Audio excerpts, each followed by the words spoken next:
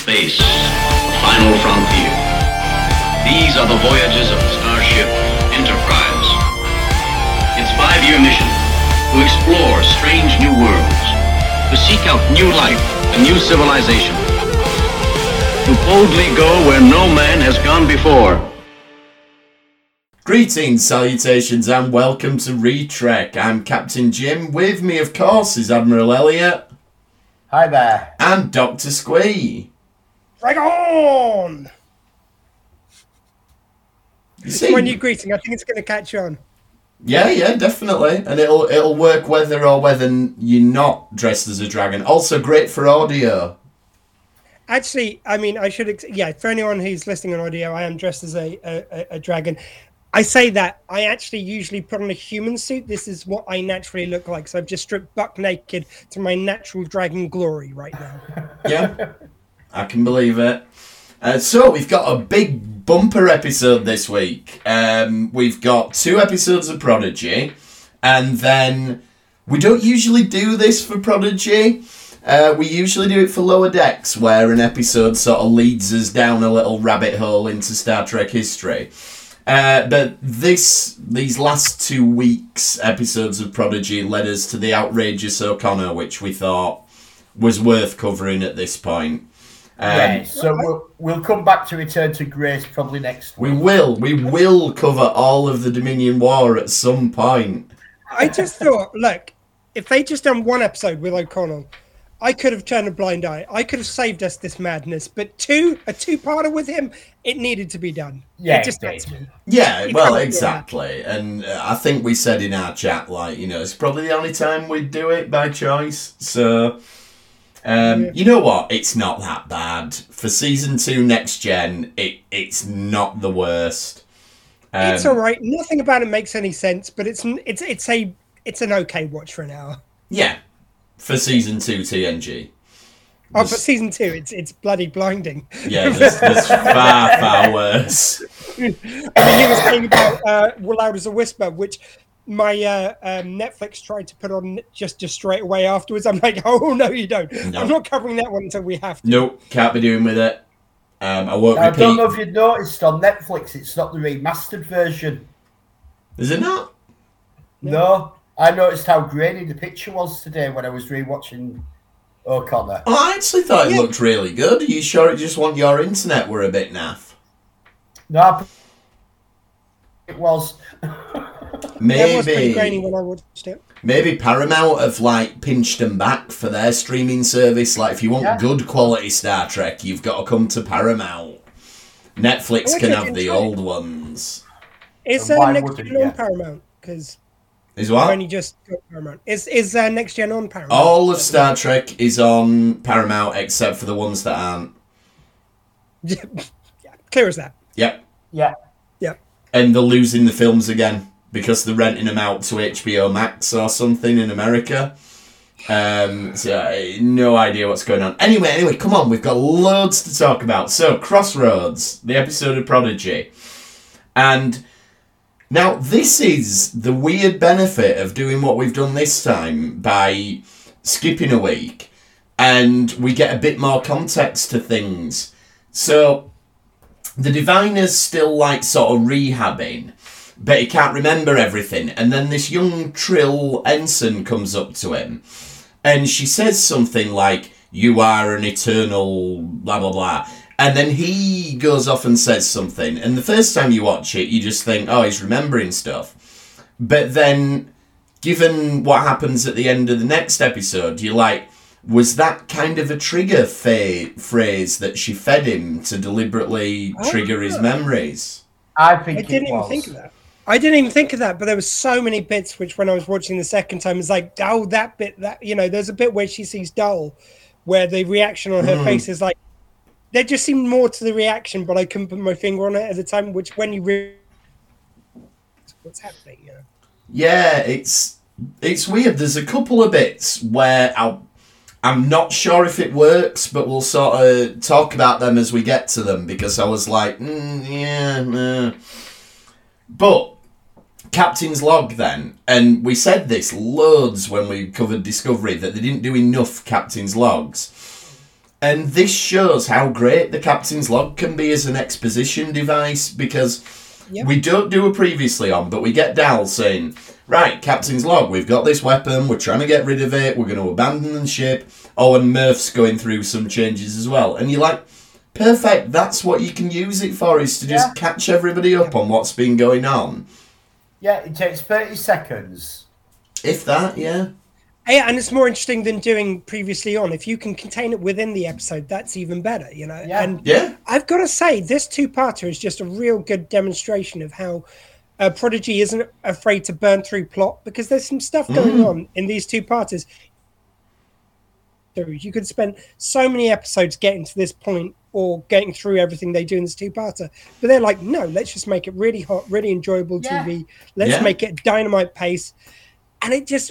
I'd say even more than Strange New Worlds, this to me is like the original series for the heart, the kind of like adventure, the simple storytelling, and it never winks at the camera, which, you know, I like Strange New Worlds. I kind of like it when they do a little wink at the camera occasionally, but they never did that in the original series, and they don't do it here either, and it just feels so they did do winks at the camera all the time in the original Not purposely. series. I think that was just their cheesy acting. Episode when they tell a joke at the end and they're like, when they do. And freeze. I've always taken that as being meant seriously at the time, but now we see it as kind of like when they do the overtop laughs.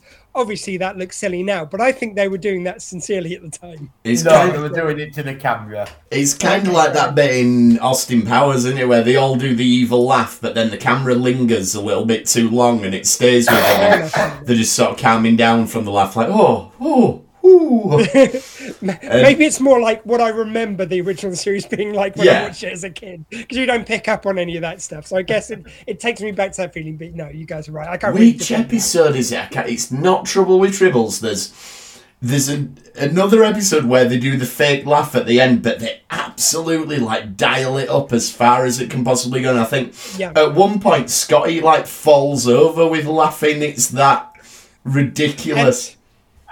I think I'm thinking the same one, because I don't remember which episode it was from, but I think like Kirk does this sort of belly slap to one of them, like going, and I think he does that a couple of times. It lasts that long. Yeah, it's ridiculous. But it does make you wonder, like, what'll happen if the camera lingers? Do they just calm down and go, whoa, good one, Spock?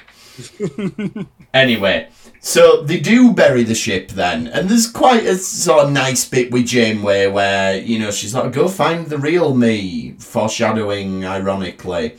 She'll be loads of help to you. And it is quite touching that she's like, you know, I'll see you when you get back, and it could be a million I think years. at the end that the real Janeway is going to be really helpful. I think she is. She realises what's going on. Well, let's face it, even though she doesn't know what's going on, she's like, well, these are kids. Like, let's, you know, we can't just open fire at them. And it's wonderfully Starfleet. They don't brush over that. You know, them, the whole crew of the other ship, which Janeway's on, they're also pleased when they manage to solve the day without killing these kids. Yeah. You know, because there's some shows I don't think would do that as deftly. And she's definitely getting there by the end of these 2 episodes, isn't she? She's starting to think, actually, these kids might not be bad guys. Yeah. Yeah, and I like that moment, because you did have that moment earlier where you got her with Dal. No, not Dal, with the guy. What's the name of the main guy? The diviner, Dal. Janeway, Janeway, Chakotay. The captain of the kids. That's Dal, isn't it? Yeah. Sorry, I thought I took myself out of it. Anyway, I like the bit because you've had that moment of him with Janeway. I think that's planted some seeds as well. I reckon that's all about the fact that she knows, like she's had a conversation with him. I think that's her kind of like getting that he's really a good guy at heart. She doesn't know what's going on, but I think she kind of senses something partly due to that conversation. Yeah, I think so. And I do think that's where we're going to end up, is that we'll get one of them, you know, where you've got your heroes and they're a little bit antagonistic to each other at first, but then they team up together at the end. Yeah, I also think, I mean, this was after Janeway being a real dick about that guy who's the eyewitness, because she's going, it's like, where is he? Oh, not very Starfleet. What, he's fucking 5 minutes late. Like, maybe find out what happened. He might have been in an accident. No, because it does show that even from orbit, she'd been trying to signal him and he'd taken off his badge and all that. She doesn't want to check what's happened. She doesn't want to check what's happened before she gets all darky about him. Jeez. I agree with her. I do think we've got like a yin and yang thing, and it's the yin and yang of people who are left alone on Starfleet bases, and on the bad end of the spectrum, you've got this geezer, but then on the good end, we've got our mate with the parrot from Discovery. Yeah. We love that guy. We do. He needs his own spin-off, him and the parrot. But right. Well, it's him, Admiral Silver Daddy Bear, and Tilly. That's the show I'm pitching still. That's your Starfleet Academy show, as far as I'm concerned, is those three. Why does Parrot Guy, does he get sent back to the Academy? Like, he's done such stellar work. He's not going to get left on that station anymore. He was one of the people responsible for bringing the Federation back together. True. He's got to get a promotion out of that. Yeah, he's going to be teaching classes. I'm with you on this, Sway.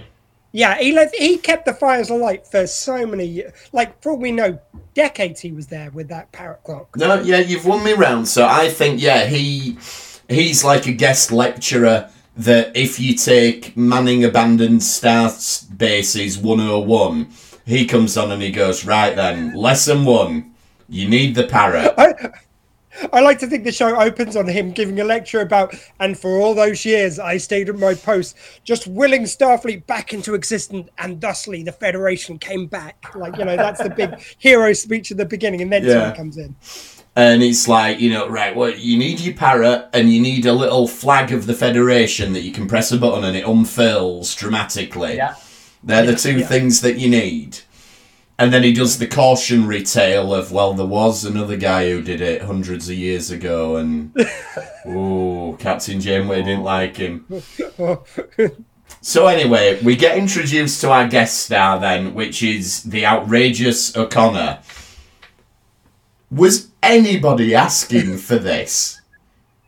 No, why? I honestly think is the one character no one has ever asked to see more of. No one's asked for him, and I would venture to guess that there will be a lot of people watching this who have not picked up on the fact that this is a returning character. Sure. I mean, this is the thing. No one's asking for it. But I don't know about you guys. I thoroughly enjoyed him in this two-parter. I thought he was fine. I mean, You've got an inbuilt rogue already. Why not reuse him? He's obviously lost an eye at some point. No doubt there'll be a IDW Comics one-shot about how O'Connor loses his eye, and he's a bit more rugged, a bit older. I reckon it was Worf who done it. If you go to Memory Beta right now, I bet you there's fan fiction already there. No, Worf did it. Worf did it? Why? Yeah. Do you want him to make him look like Martok or something? No, I just had enough of him, so he took his eye out. I'm not...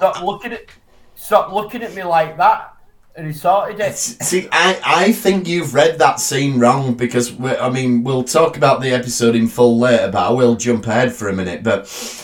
You're referring to the scene where Worf goes round to get O'Connor and he's in bed with the red-headed woman. And they just kind of look at each other. And Worf just goes, "Ooh, I would like to." And I'm not sure he's talking about fighting him there. I think there's a...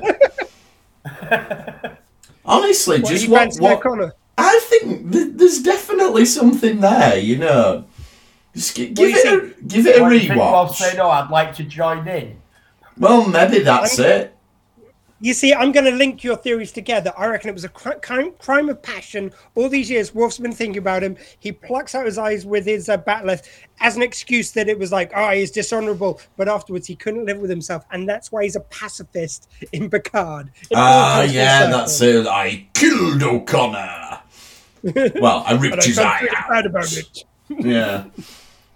So, this base then, so we've got O'Connor, who, there's a lot of Star Wars going on in these two episodes. So obviously O'Connor was an attempt at Han Solo, because every sci-fi franchise wants a Han Solo. Well, they did at the time. I think they still do. If you watch most films, there's the Han Solo archetype in a lot of films. Like Captain Jack Sparrow is basically Han Solo dialed up a little bit, and so that, and I feel like this is their attempt at doing the Force Awakens Han Solo, like he's that little bit older, a little bit more world weary, and I feel like that's where they were going with it, but it isn't quite got the reception that Harrison Ford got for returning to the role. What, you think there aren't going to be people partying in the streets about O'Connor's return? Well, maybe, yeah. I'm with Jim on this. That I bet a lot of people who watched this two-parter didn't realise O'Connor was a returning character. Probably not. But I mean, I do like the fact that even if it's not like, let's face it, it didn't have to be a recurring character, but it's like, we've got this character, why not reuse him? I thought it was kind of a fun thing for people who know. And also, absolutely. I love the fact that they kind of like always use all parts of the beast. So they have him there as this roguish character who can come and go like as the plot suits, but he's also because he's a bit more experienced and he's a bit older, you get that jealousy between him and Dahl. I think it's really well done. I do like the fact they kind of like use a character for all it's worth on this show. Yeah, I like the tension with Dahl, definitely. I still don't get why they used O'Connor, but never mind, we'll get over it. So Gwyn bumps into this Trill ensign then. And this is the bit that I'm not sure if this works in hindsight. Because the ensign's like, oh, you're Gwyn Daller. That must be his daughter. Oh, don't go anywhere. Oh, he's been looking for you. And I'm like, knowing what we know at the end, would that really be what had happened between these two? Yeah, because the Trill won't know what's actually happened between the Diviner and Gwen. Okay. He'll just, because he's not saying everything that's gone on, is he? No, true. So she's assuming, yeah, this is his daughter. Why wouldn't she want to be reunited with her father? Maybe, yeah. Yeah, okay. I mean, there's not one known. Because he hasn't given any context of how he's lost his memory. All they've done is found him imprisoned. Oh, no, but I think because the person's come... So the Trill ensign, who turns out to be someone else at the end, I think because she's come back in time, though, it depends on what she knew when she travelled back. Yeah, I feel like she knows more than anyone else at this point. That's certainly the impression that I got. I feel like she's maybe like the insurance policy that they sent back in time in case the Diviner didn't get the job done. And for half a second, I didn't even know if she was meant to be Gwen. I think she is and she isn't. I think what she's meant to be, because Gwen, we know, was like genetically created by the Diviner to be his offspring. So I assume that this person is the one that he made in his own time, and then he's come back in time and made a new one, which is the Gwyn that we know. I was just assuming this is another member of his species from the planet in the future. Yeah, I mean, it's definitely that, but I wasn't sure if, like, maybe somehow it was Gwyn in the future. I think it's Gwyn 1, or assuming that the Gwyn we know is Gwyn 2, or like Dr. Sung with all his different different names and everything that he gives to all his different daughters. So I think this is the Soji to Gwyn's, whatever the other one were called, Daj. That's my theory anyway. We'll see if we're right. And then, Dahl meets Janeway, and I love that scene. Yeah, that was really good. And I do love, like, Kate Mulgrew's performance as the two different Janeways. Like, the hologram Janeway's sort of much more maternal and softer, and older Janeway's clearly a bit more pissed off. And a bit more combat hardened. Well, that's the thing. I like the fact that she started off as that, and she started off as harsh Admiral Janeway, who's seen more shit. But then when she talked to him, she kind of softened. She remembers being a bit more maternal towards her. I like the fact they kind of played that so that it kind of revealed the shades of her as she. What's also nice is that Vice Admiral Janeway actually looks very much like Kate Mulgrew looks now. Yeah. Yeah. They have done it so that you could probably have live action Kate Mulgrew come back as Janeway in one of the series. Yeah. Oh, yeah, and don't think she's not got her eye on that. All the Star Trek actors now are rubbing their hands out. They're like, Well, I was come going to say, on. we can open this up to some naturally occurring Trek news amongst talking about this, because they've said that with the new series of Picard, it's likely to have characters from, they're going to wrap up stuff from Deep Space Nine and Voyager as well. So Yeah, maybe they're lining up for Kate Mulgrew. I'm not Wrapping up convinced stuff that... from Voyager has to be Harry Kim finally gets promoted. No, he must never be promoted. He is an ensign for life. I think, they think should you've bring got him to in as show what still an happens to the ensign. Doctor. But I Yeah, took I it... keep on getting put forward for promotion, but every time fucking Admiral Janeway keeps blocking it. I think when they said it'll also continue DS9 and Voyager, to me, I feel like that's just kind of saying, well, it exists in that timeline, so technically... I I think one of the things that we all want to see is what happens to Cisco. You see, there is an opening here. If they are doing this, we were talking about this during the week, and James was saying that he said about them having the thing which was opened up by the Borg at the end of the last series. Oh, yeah.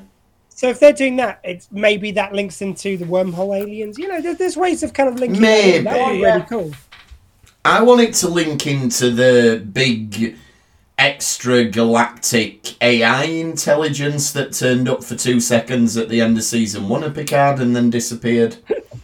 What, never been heard of before and never since? Well, do we have to refer to anything from season 1 in Picard? Yes, do we do. Season 1's alright, apart from... It was awful.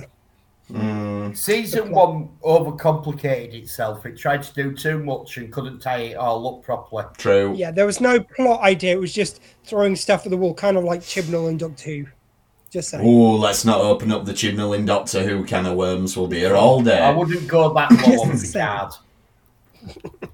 No, yeah, they didn't suddenly say, well, actually, Picard lived 1,000 lifetimes before his actual lifetime. Actually, everything that happened in TNG wasn't proper. This is what really happened. Or imagine they just said, Picard's suddenly a robot now. I'm just saying. They he may not wasn't have done quite the suddenly a retcon. robot. It was, there was at least one scene in between him not being a robot and being a robot. Yeah, there was. And they rehashed... Actually, they did kind of retcon Data's death. They did, which, that. as I've said before, I think that was the whole thing. I think Michael Chabon, who I think you're right. was the showrunner for season 1, basically came into it saying, I want to tell a better Data's death story. Oh, but we've got to fill 10 episodes. Yeah, some shit about the Borg and Romulans. Yeah, and then even though Riker's decided to retire onto this planet and cook pizzas, he's then going to complain, going, "What? You didn't think I'd stay behind and cook pizzas, did you? That's exactly what you did. That no one forced you to do that. That was your choice, man." Well, if you had stayed behind and cooked any more pizzas, Riker, the amount of time you took, you might not have made it. I mean, anyway. If you want to hear our thoughts on the episode of Nepenthe and Riker's culinary skills, if you have a look through the podcast feed, it's on there. I think skills is a bit stronger word. Possibly. I think he had to take his time cooking the pizzas in future because this doctor had a little. I've had a lot to say about Riker's abilities. Yeah. So there's a big... or lack of. There's a big car chase, which, again, this feels very, very Star Wars to me. Specifically the chase that they have in It's Rise. nothing like a land speeder. It's very like them things that they're driving in Rise of Skywalker, where they've got the First Order chasing them. Oh, can I also just give a shout out just to the first officer for Janeway? Because it's the one of the guys from Hamilton. Absolutely huge. I can't remember his name at the second, but he's the... Oh God, I'll give him a shout out, but I can't remember his name. can't remember his name. I now can't think of the character either. Oh yeah, Thomas Jefferson. That's the worst shout out ever. That was a pretty bad shout out. I remember. That guy is sat there now saying, I've just been negged by Dr. Squee on the Retrek podcast. He plays Thomas Jefferson, and he was really good in it, and he was excellent. And I just think that he deserved. It's And really his nice name to see Star is... Trek. It's not important right now. He played Jefferson. He was great as Jefferson. He was the best Jefferson ever, sir. Ever. Very classy. Very good. No, he's great. But it's just nice to see Star Trek able to get that climate. Like after doing Hamilton, you could go on any show you wanted. True. It's really nice to see Very stuff true. like that going in Star Trek. You know what it is, and it's also elevated his profile now. He's practically a household name that everyone can just... That guy. No. Yeah, Then yeah, you straight wouldn't off forget the his top name. of the head. Yeah. It just rolls off your tongue. It does. Thomas Jefferson, he likes to be known as these days. Yeah, it's gone to his head. And Lafayette, he played. He also played Lafayette. I remember the other character he bloody played, but can I remember his actual name? No.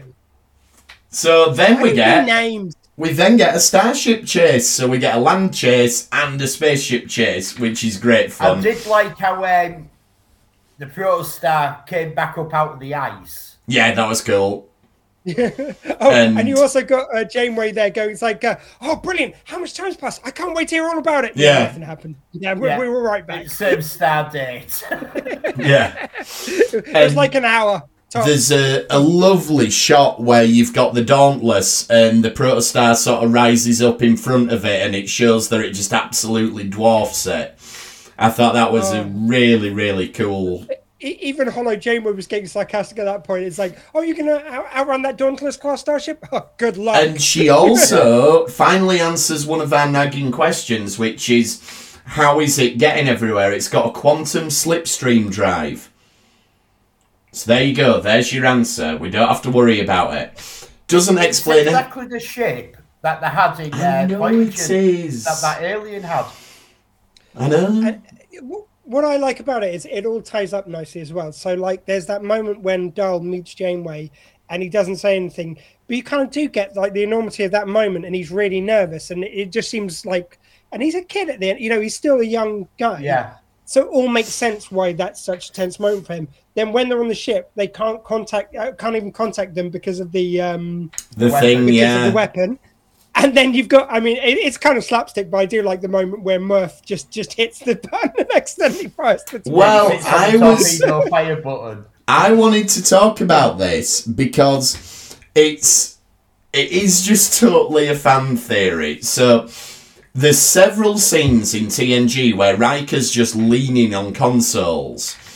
And as a result of this, fans came up with a theory that, well, obviously it isn't pressure that triggers the buttons, otherwise Riker would be launching torpedoes left, right and centre. It was that there's a glutinous maximus detector built into the consoles. Yeah, the so architecture. how can Murph sitting on it trigger it? Okay. So have you got a theory first, No? Jim? Because I don't want to interrupt. Because, right, first of all, if you mash all the buttons on your phone, it doesn't always register because you're pressing more than one button at a time. So maybe it's the same kind of thing for a start. Secondly, do you know the real reason why he was always leaning over stuff? Yes. Yeah. So it's because when they were filming it, so he could get in frame because he was so much taller than the rest of the crew. Yeah. So No, it's like because he has a bad all the back. time when you have him crouched over, it's just so he could fit in frame, basically. But, It's actually because of his back problems. well, yeah, he had a bad back, didn't he? But Oh, okay. so that's why That's he why he was... sits down, funny. That's Yeah. why he sits down, how he does. But apparently, like some of it was for framing as well, so they could get him in. Otherwise, he just like it would be Riker's neck down to get him in the same frame as Picard. But going by your theory that if you're just mashing the buttons, so you're saying Riker's ass is too big, but so does Murph have a little pointy thing on his backside or something then? Well, he's a gelatinous kind of like being. So how do we know Right. which part of his Like body? pressure that was? points. We don't know what he's pressing the button with. And yeah, it's worth pointing out that Murph at this point has mutated into an almost human-looking thing. Yeah, we didn't get the wings that we were hoping for the toys. No, Yes. see, I'm wondering now, because we talked no end about why haven't we got Murph toys. Maybe because they knew that Murph was going to mutate into something else, so let's not fleece the fans by releasing one set of toys, then another set of toys. But that doesn't sound sounds like a toy unlikely. company. No, that sounds very unlikely. But maybe But they are this going is to do now a a change. toy that turn inside out from one to the other. Oh, That's what I'm picturing. That's what I'm picturing. Ah, and so the reason they've not released them is because they'd have given away the metamorphosis early. Yes. Yeah. But again, you could have spaced this out over 2 series as opposed to 1 series, as this obviously is. Oh yeah. But you could have had 1 series him being this, next series he's something else. He could transform into something. Well, in the maybe third we're not series. done. Maybe Murph's gonna sort of repeatedly. Maybe this is just like an interim thing, and we Yeah. haven't reached the I final still form want yet. wings. Well, maybe you'll get wings. Maybe Murph will sprout wings. So they end up this episode Who's then gonna in win? the neutral zone. And that's where we leave it. I was kind of hoping that the Romulan was going to be somebody we knew, like Sealer or Tomalak or something like Yeah. that. Yeah. And we have the Protostar damage because Janeway, to stop them, fires on the third nacelle. Yeah. Yeah, that was nicely done as well. And the third nacelle, again, allowing for this little extra bit of drama so they can still move somewhat, but it Yeah. cripples them. Yeah. It's nice. Yeah. And so jumping straight into the next episode then, Murph's now got lightsabers. Well, this got me. Like, if you look at it, Murph's picked up 2 phaser cutters or something because they're repairing the ship. Lightsabers. Okay, lightsabers. And he's just running round cutting the ship to pieces, making it worse. Well, Yeah, I mean, I exactly. think the one thing we have proved, security on the ship, not at the highest. Like, they just nicked it like this. Then next of all, you've got like random weapons which can just be fired by anyone, as well as panel buttons which can just launch torpedoes without any unlocking of the screen or anything. I mean, it's not the most secure ship that they've ever built, is all I'm saying. It's a fair point. It's a fair point. But Murphy's now going to be the security officer, and they decide to put him in like a hamster ball. Which I enjoyed the hamster ball, but what I enjoyed even more is when Rock put him around her neck, and we've basically got like Tweaky and Dr. Theopol from Buck Rogers now. I love that. I was just thinking I like a kid's papoose, but that's better. I feel like it's a deliberate nod to Buck Rogers. Yep. Maybe. And then Jellicoe makes a return, which, see, that's a good cameo. That's the level of character we want if you're going to bring back past characters. Jellicoe was always a good officer. Yeah, I agree. Riker was insubordinate. He was. And was an arsehole to the rest of the crew. It is really difficult to defend how Riker is in that episode. Like, I want 4 shifts. No, fuck you. I'm just going to stop that and not tell you until it naturally comes up in conversation. Yeah, like, I want a 4-shift rotation. Means that people only have to do a 6-hour day. And Riker's there. No, the assholes can do 8. I mean, look, he could have had a conversation with it, but it might be more shifts throughout the week. But regardless, all he had to do was have a conversation with him going, look, some of the crew have just said this is a problem with shifting to that because they can't make it because of childcare, whatever the fuck issues it was. But instead, he just waits until he finds out. It's like, that's not the way you bring up an issue with a captain. If we'd have left Jellicoe in charge, we'd have had a 4-day working week. Everybody would have been happy. 6-hour day. No, not Riker. Riker wants you working 24/7. Riker likes it on Bajor because they've got a 26-hour day. He's like, right, I like that even more. I like that. We'll go to a 2-shift rotation. Yeah, this is it. And I tell you what, Data, he don't sleep. He can do 24 hours a day. Yeah. Hey, Yeah. look, And if you're going to he's send me not to having any of Ricer, this bullshit going and learning comedy. No, I wish he He had. doesn't If learn you- it anyway. It's fucking shit. Ian. if all I'm saying is if you want me to go to Ricer and have a 26-hour days where I'm working all the way through, I am all for it. There's a Bajor, not workplace thing to do there. Ricer. Oh, I thought you said Rice. You wish Ricer had a 26-hour Maybe that's day. just what I was thinking. Yeah, yeah, maybe that's the wish was the mother of the thought. There, maybe. That's it. But anyway, Jellicoe wants Janeway to destroy the Protostar, and they end up going to a spaceport. And Rox now seems to be coming down on genetics as her science of choice. I think it's going to be Science of the Week. We need that. I think every week she has a different science. That's going to be the fun of it. And there's these aliens. Did you weather at the start in the last episode? Yes, briefly, yeah. There's And we get that again this episode. She's going to be a weather girl. Oh, well, that'd be good. She could do like what is it like Winston Willis and get a tracksuit and run about all over. Yeah, or Michael Fish. Like you could have an episode where Rock says, "Oh, don't worry, there won't be a hurricane," and then next thing there's a hurricane, and it's like that's how she gets sort of cashiered out of Starfleet. Sorry. When you said that she was going to be a weather girl, I thought she was going to re-release It's Raining Men with her new version. Oh, that'd be good. That's your Christmas number one. Get it? It's raining Murph. Hallelujah! Come on. It's raining Murph. CBS, listen to us. We need it for Christmas number one. The aliens then. Are these meant to look like them aliens out of Galaxy Quest? Because they do. You know the ones that are on the planet before the big rock monster comes? And they're like, oh, they're so cute, and then they get the fangs. Yeah. Yeah, I can see it. Thank you, I feel validated now. Yeah. Then, this is what you were saying, Squee, about like how we're rattling through the story. We get all this stuff about Dal. And I thought that was going to be like season finale before we get any sort of revelation about what Dal is. A lot of this is a bit of a red herring.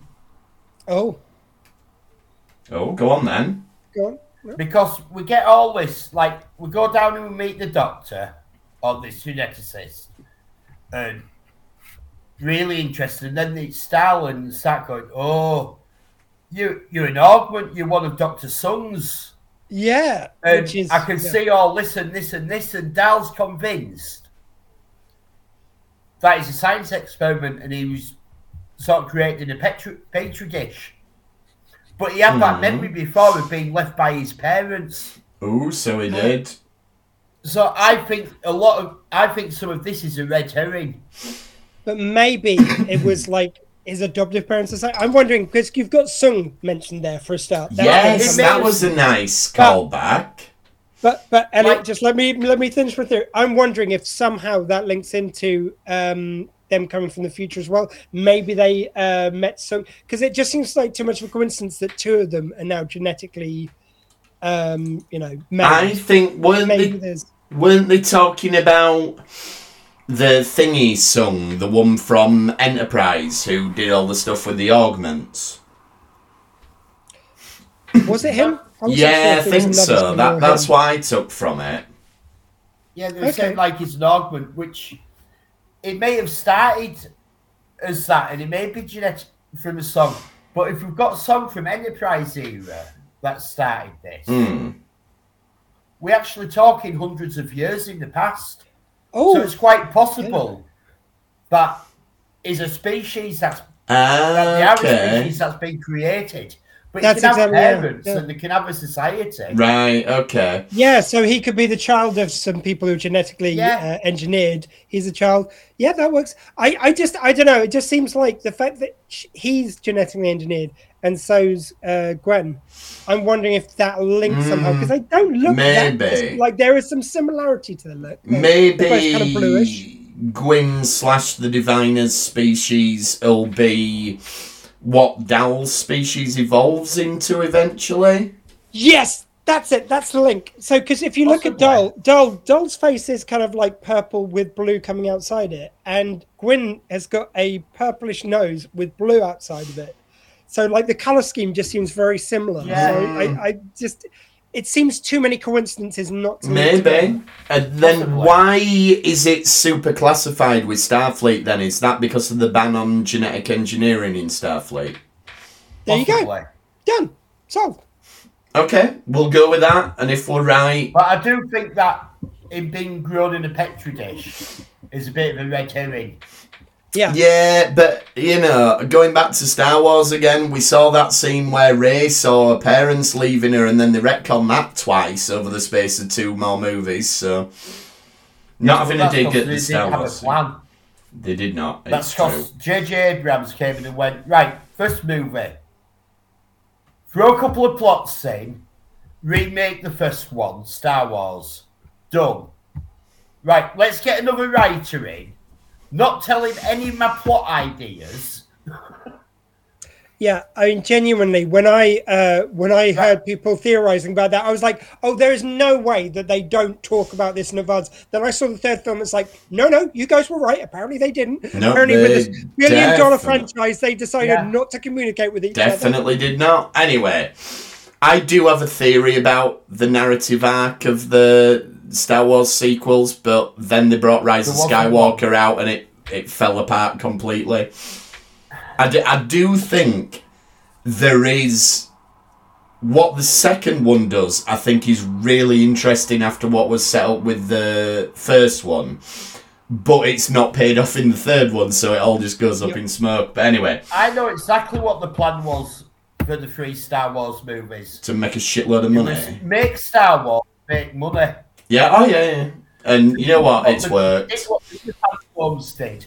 And they managed not to do part 2. True. As much as I'm enjoying the Rewarsing podcast that we're doing, Yeah, in let's the middle get back of this to podcast, it. We've still got another episode to get through. Yeah, Just so there's cute alien dogs. They're very toyetic. I think we should have plush toys of the cute alien dogs. The Romulans that are after them, there's some really cool skydiving and stuff like that going on. I really enjoy all of that stuff. Yeah, well, and I that's love very the much justification. Star Trek 2009. Yes, where it they is. copied- Yeah. Definitely. And when they To said be about, fair, like, this is that very where- outdated. At the end of the last episode where the Protostar rises up, reminds me of the second Star Trek movie. When it comes Yeah, out of with water. the... Yeah. Oh, what's it called? RoboCop ship. Not the Dauntless. I can't remember what it was called. But yeah, where there's that whacking great big baddie Oh, yeah. ship. Yeah. Oh, the Vendetta. Vendetta, that's it.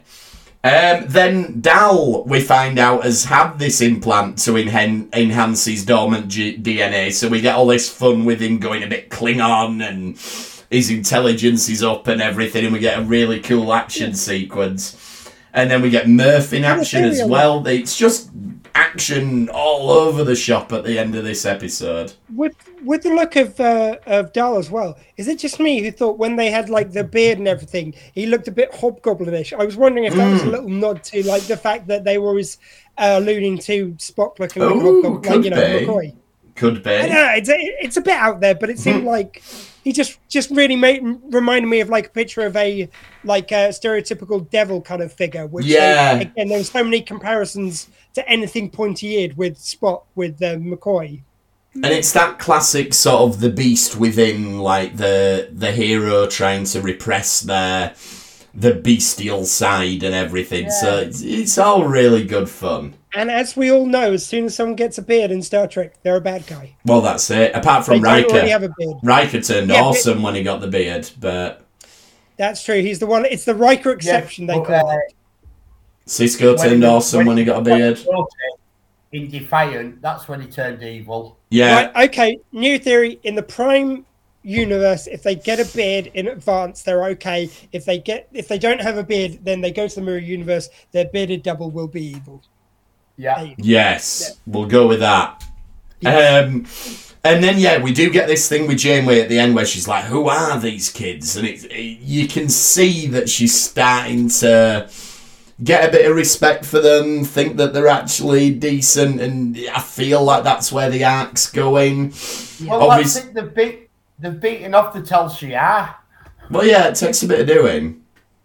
Yeah, and you know that like Janeway is going to see, like you can tell she can see there's something else going on. This isn't a simple case of a stolen ship, and I think it's that Janeway smarts which is going to come. Yeah, definitely, and I think forefront when the other guy goes full evil again. Because she met Dal, and Dal was sort of like a bit awestruck with her and wanting to join Starfleet. So I think, well, why have these kids got this shape? Why are they running away? Yeah. What actually happened on the... And you know, like it's the whole thing of Outdoors. like when a Starfleet officer looks into another's eyes. Like it's never been outright said, but I think it's always been suggested that they can sort of tell what's in someone's heart by looking at them. Yeah. You know, there's this unwritten thing of Starfleet. You Yes. know when someone's on the level. Yeah. And Janeway's good at spotting the good in people, apart from Chakotay, but we won't start on And Harry Chakotay. Kim. Yeah, and Kim. Yeah, Kim she's more than oblivious once to at the good of Harry Kim. And he's then a great ensign. he is a great ensign. That's it. She's like, she's got him pegged. She's like, that is where you are. That is your Peter Principle is That's very low it. on the ladder. If we promote you, it'll all go terribly, terribly wrong. Yeah. You're a good ensign and you're staying there because I need a good ensign. Exactly. Maybe no go one else to- to recruit for the role. Maybe Harry, maybe go 2 weeks without dying. Then maybe I'll see about promoting him. Sorry. And that's why in all these alternate futures where you see that Harry becomes a captain or whatever, Janeway always manages to reset the timeline again. She's like, nope. No. That didn't happen. It was a dark timeline. Because What we all happened? know how Harry got promoted. timelines work in Voyager. Well, yeah, they just That don't didn't happen. Yeah. The only thing different in Janeway's worst of the possible all timelines is just where Harry gets a promotion. That's it. That's all it takes. So, the big reveal at the end then, we've already talked about it. I think we've pretty much covered it all. But, yeah, there's a version of Dreadnought is there. And it appears that this Trill / Gwyn / Diviner I'm not / convinced this is Gwen. I think it's just another member of his species. another member of his Because you species. just say, did you think you were the only one who was sent back? Yeah, exactly. So I think she's from the future, but I think she might be a version of Gwyn that is made in the No, future. I just think but- that's just a member of his species. Yeah, I get. I mean, I do like the idea though. It would be a wonderful thing to play with if you did have her being an early experiment version of Gwyn, so they get to sort of like face off with each other. That would be really interesting. Well, we'll find out next week, no doubt. So, the outrageous O'Connor then, our bonus Finally. episode. It's not great. It's not great. It's not. But It's better than I but remembered. You get Terry Hatcher. I mean, look, he must be doing something right to bed Terry Hatcher along with all the other women of the Enterprise. Oh yeah, I mean he's it was great for the guy playing the outrageous O'Connor. I'm not denying that, but And they, as always, just show the second that there's any guy they've got to sell as attractive, like just Troy just starts blushing, going, "Oh, he's such a yeah, rose." that's so ridiculous that she's just like, ooh. It was Lutan again, wasn't it? Very much. And then it's like, oh, we'll show that he's a womanizer, where he goes, hey, was that a woman's voice I heard? And like, really? Are you that hard up, O'Connor, that like as soon as you hear a woman's voice? No. Apparently he's not hard up at all. He's Well, very, very well satisfied. No, that's what we find out it. throughout this And episode. as soon as he beams over, he's like, hey, Transporter Chief Terry Hatcher. Like, what if that had been O'Brien? We'd have had a very different episode. Hey, it would just be better LGBTQ representation earlier on, at least. True. That's funny you should say that, actually, because there is a line in this episode where they're sort of describing O'Connor's crimes and everything. And the guy says, he used my son to steal this thing. And for a second, I thought, oh, they're implying that he's also having an affair with the son. I was like, wow, that's really progressive for the time. And of course, it turns out that isn't the case. But I just found it really interesting that that's what I thought. Maybe it's because I'm more accustomed to watching modern TV now, where that sort of thing wouldn't raise an eyebrow. But I just found that really interesting dialogue, and it's a bit of a shame that they didn't go down that route with it, and just go, yeah, O'Connor's a player. He's No. But I don't think the world was ready for it in 1988 or whenever this came out. Yeah, this would be 88. And quite frankly, I think looking at that boy child they had playing the the little Yes. prince guy. I think O'Connor would have broken him, quite frankly. I Quite just think possibly. he would have been too much for him, too much man for him. And then, just to show how cool O'Connor is, we've got Wesley and Geordie just absolutely pissing himself at everything that he says. O'Connor, wow, This is a what good example of guy. what we were talking about earlier. He You is are a right. bit, don't you think he's a bit of a dick, though, when he comes on the ship and Riker's introducing him to everyone and he just completely ignores Data? Yeah, I think O'Connor's a bit of a dick anyway. Like, Oh my god! And by the way, any instance in this episode where Data doesn't laugh at a joke, I fucking agree with him. All the jokes are yeah, awful. there are no Just- funny jokes in this Even- episode. The guy they've got playing the stand-up comedian is a guy called Joe Piscopo. Yeah. He was on Saturday Night Live. Just get him to write the jokes. Like get Well, him. he doesn't deliver them well. Sorry, this is a complete digression, but the actor, the guy playing him, Joe Piscopo, a mate of mine, I had this like big row with him. So he went, "Do you know that Joe Piscopo's in Star Trek?" And I was like, "Who?" And he was like, "You know, Joe Piscopo from Casino, Goodfellas." I'm like, "That's Joe Pesci." He's like, "No, it's Joe Piscopo." Oh, no. And he was adamant that Oh god! that Joe Piscopo, who he thought was Joe Pesci, was They in. look so much alike. It was just the weirdest conversation. He ended up storming out, like, because I went and got like my TNG guidebook and showed him a picture. Like, that's not fucking... Like, Joe Pesci would have been brilliant. Joe and Pesci would have been I was good. thinking the other way. I was thinking the other way. Were there on all these films a kind of a comedian at the casino or something? Maybe they just liked writing him into these things. Well, he does have that big, you think it's funny speech, Joe Pesci, so maybe that's where the confusion came from, who knows? But O'Connor does commit the biggest crime of this episode, which is where he tells Data about jokes, and we get this interminable subplot that they forget about for most of the episode, and then randomly go back to it near the end. I mean, and it's when they then force Whoopi Goldberg to say, "I'm a droid, you're a droid, and I'm annoyed," and she repeats it like three times, like and it's she's the like- funniest shit you've ever heard. She's like, "That's funny, Data. It isn't, Guinan." No, it's It's a not. No, it's Muppet. not. Data, you're reacting perfectly. You are only training Data to act poorly as a human. If This you is get it. him I to mean, laugh about you know, Squee, you're a man who enjoys his puns. I am. And occasionally, some of your puns don't quite land. What? And just This is outrageous. just occasionally. slander. However, I'm about to give you a compliment because every pun you have ever said is better than the one that Guinan delivers in this episode. Okay, if I ever have to have a pull quote for any of my work, that's going on. Get that on there. Yeah, that's going on. Meanwhile, O'Connor bangs Terry Hatcher, which a lot of gentlemen of our age, I think, would be fairly envious of that. Yeah. For a 14-year-old or however old I was when Superman came out, Yeah. just a little salute to you there. Well, I was Okay. 17 I've when got to this give that one came to you. out. Yeah, so there you go. So, True enough. Yeah, whatever age I was, whenever I saw Terry Hatcher, I salute you. Yeah, O'Connor, so- just for that one. yeah, if you've achieved nothing else, O'Connor, you've made a lot of middle-aged men very jealous, so well done. Yep.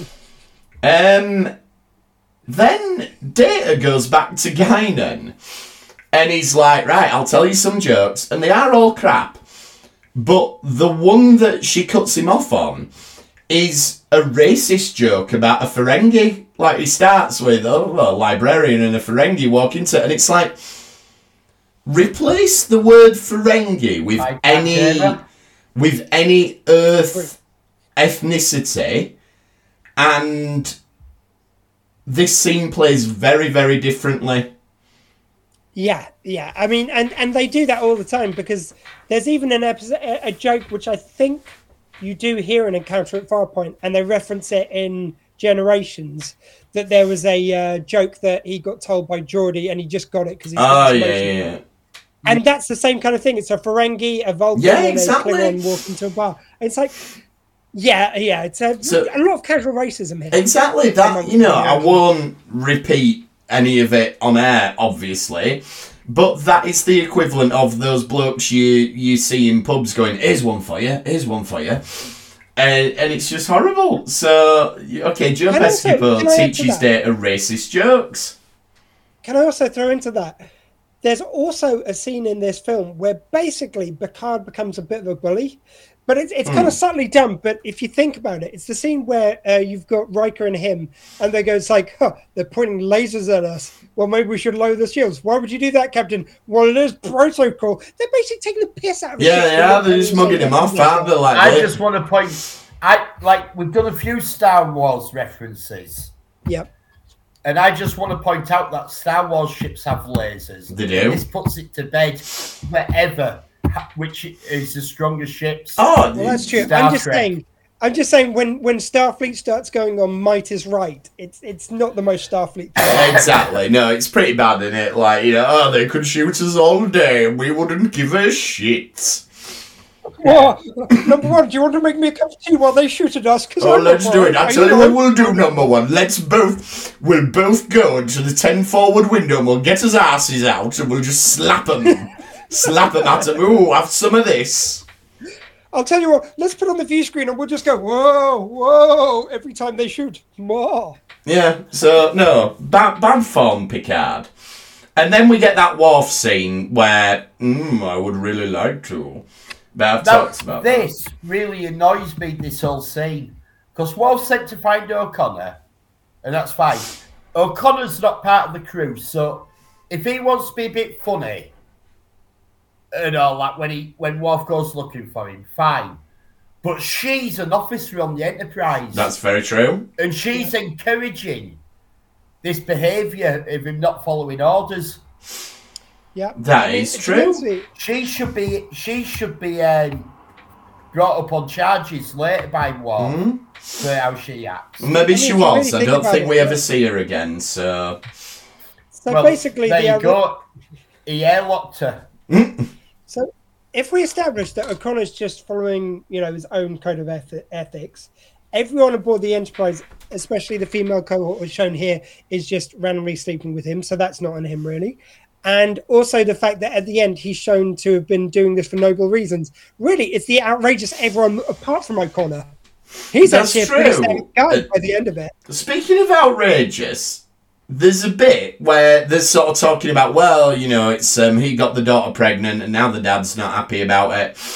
And they go, it's a very archaic approach. So is Federation pro deadbeat dads who just fuck off and leave people pregnant then?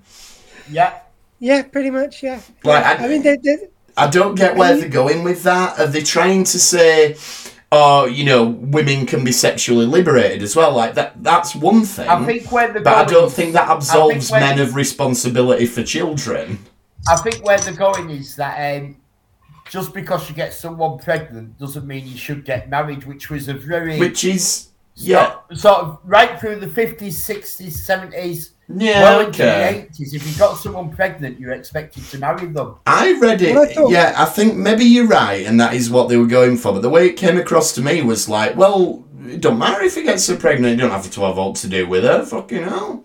May I also throw out there as well? But that's a very modern attitude because it was very much society norms. If you got, you still had it if women got pregnant and they didn't get married, that would almost be shunned by the family. Yeah, I get that, but there's a difference. There's a difference between saying you don't have to marry them and you are free to take no responsibility whatsoever for this child that you've helped create.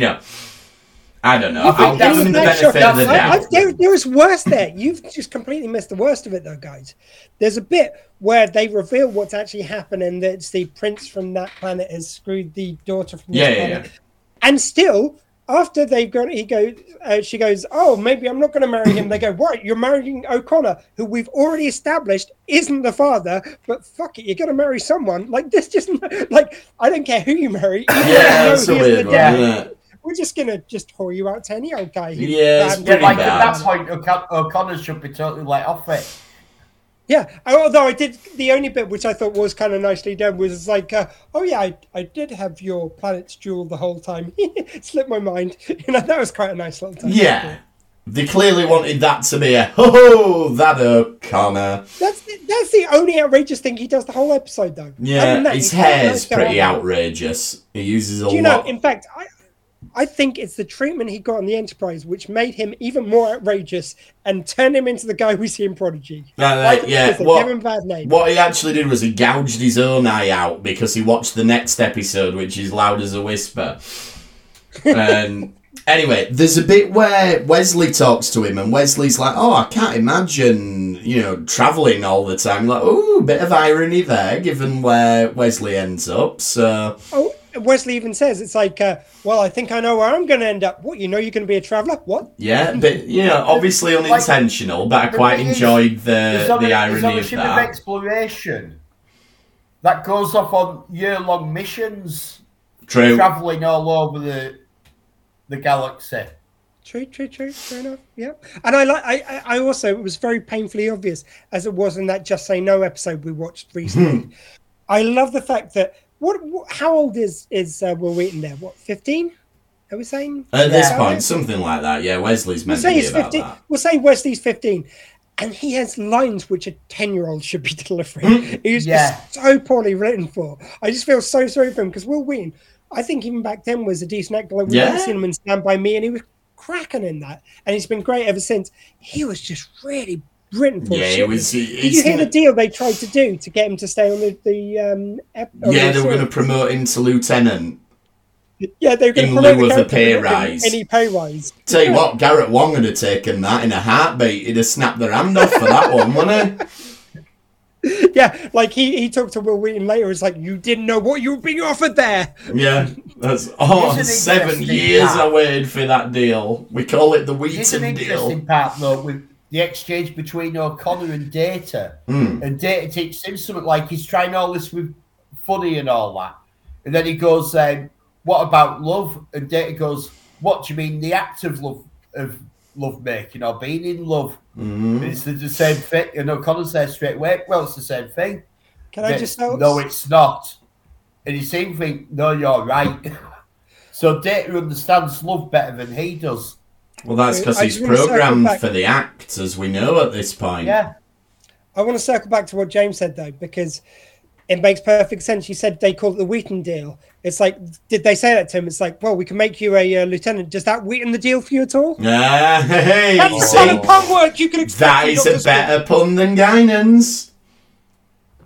Thank you.